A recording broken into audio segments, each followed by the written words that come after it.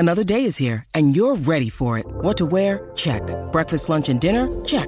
Planning for what's next and how to save for it? That's where Bank of America can help. For your financial to-dos, Bank of America has experts ready to help get you closer to your goals. Get started at one of our local financial centers or 24/7 in our mobile banking app. Find a location near you at bankofamerica.com/talktous. What would you like the power to do?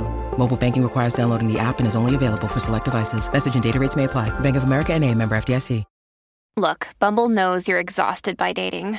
All the must not take yourself too seriously and 6'1" since that matters. And what do I even say other than, hey?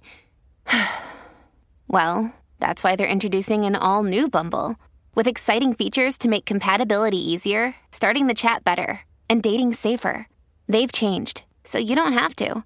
Download the new Bumble now.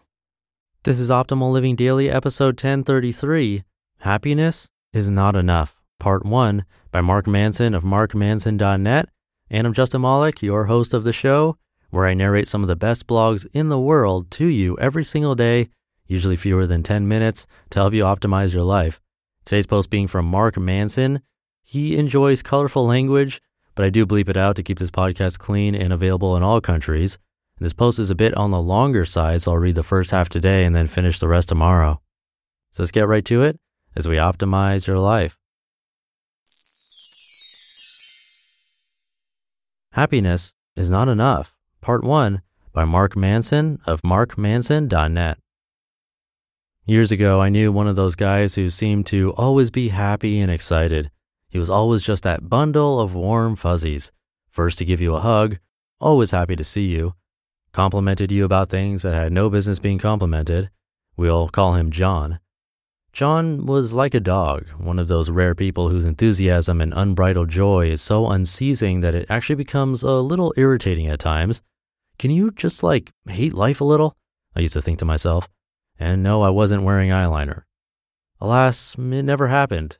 And I felt like an asshole for having such thoughts. I was just jealous, I decided. Or maybe worse, a bad person. But I never felt like a bad person for that long because John was so fun and engaging that you couldn't help but be lifted up by his spirits.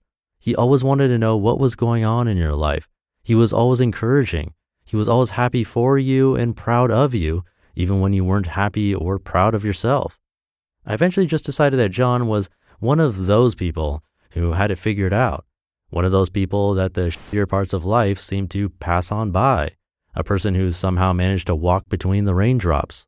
A person who was blessed and knew it and spent his days trying to make others feel just as great as he did. Then one day, I walked in on him doing lines of off the back of a toilet. What the No, this guy was supposed to be the one who had it figured out. This guy was the one who was supposed to be immune to these kinds of moments of weakness. Hey man, you were the chosen one. It turned out John was a mess. His family life was a mess. His personal life was a mess. His unceasing positivity and the occasional nose candy were the only things holding him together, like raggedy pieces of duct tape and a shoestring. And here's what took me a long time to figure out, but surprised me. John sucked at emotions. I know that might sound crazy. On the surface, he appeared to be what we all want to be. Perfectly happy, loving and giving, always positive and encouraging, never in a dull mood. But it was true. He sucked at dealing with his emotions, and he suffered more because of it. What do emotions do anyway? Emotions are the result of your mind comparing your external environment to your expectations. The same way you feel hot and cold when you walk outside. You step into the air, your skin moderates the temperature relative to your body temperature and then sends a signal to your brain saying it's hot or it's cold. Your emotions do the same for complex psychological phenomena. So you step outside, your body sends your brain the signal it's cold, and you run inside to get a coat.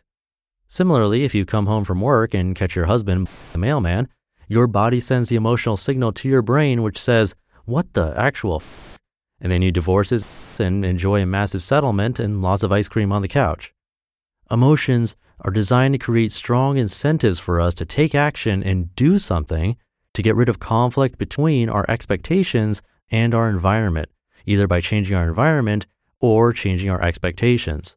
So, for instance, Say you're talking with a coworker and you find out that Betty took credit for your awesome idea and got a raise as a result. Chances are you're going to feel some strong emotions like anger, jealousy, and betrayal, among others. Chances are you're going to take some sort of action to let that Betty and or your boss know what you think. It's going to get real in Cubicleville because this injustice cannot stand, man. That anger and pain you feel is also likely to make you take a long, hard look at your workplace and your career. They'll also probably make you a lot more vigilant in the future by virtue of the fact that you don't want to feel like this again, so you'll do more to make sure your work gets noticed in the future. It might have been a painful experience, but your emotions provoked you to deal with the situation and will help you again in the future. And that's what makes our emotions so powerful and so useful. It doesn't matter if they make us feel good or bad, as long as they motivate us to take appropriate action and deal with whatever comes our way. But the thing is, our emotions won't help us deal with the shitty things life throws at us if they don't match up well with the situation we find ourselves in. If I'm bored when I should be scared, or overjoyed when I should be raging, then how the hell are my emotions going to help me do anything to help me cope with life, let alone survive? This is the problem with the feel good all the time no matter what strategy of life. And this is why John ended up being such a fucking mess. Instead of engaging the right emotions in the right situations, he was trying to wallpaper over everything with a bunch of bright, sunshiny bullshit. To be continued. You just listened to part 1 of the post titled, Happiness is Not Enough by Mark Manson of markmanson.net. When you need mealtime inspiration, it's worth shopping Kroger, where you'll find over 30,000 mouth-watering choices that excite your inner foodie. And no matter what tasty choice you make, you'll enjoy our everyday low prices, plus extra ways to save, like digital coupons worth over $600 each week. You can also save up to $1 off per gallon at the pump with fuel points. More savings and more inspiring flavors make shopping Kroger worth it every time. Kroger, fresh for everyone. Fuel restrictions apply. A lot of words that need to be bleeped out there. You can read the original article if you want to see the bad words. The link is in this episode's description. And no surprise that he is the author of The Subtle Art of Not Giving AF. You can also check that out on Amazon or at your local bookstore.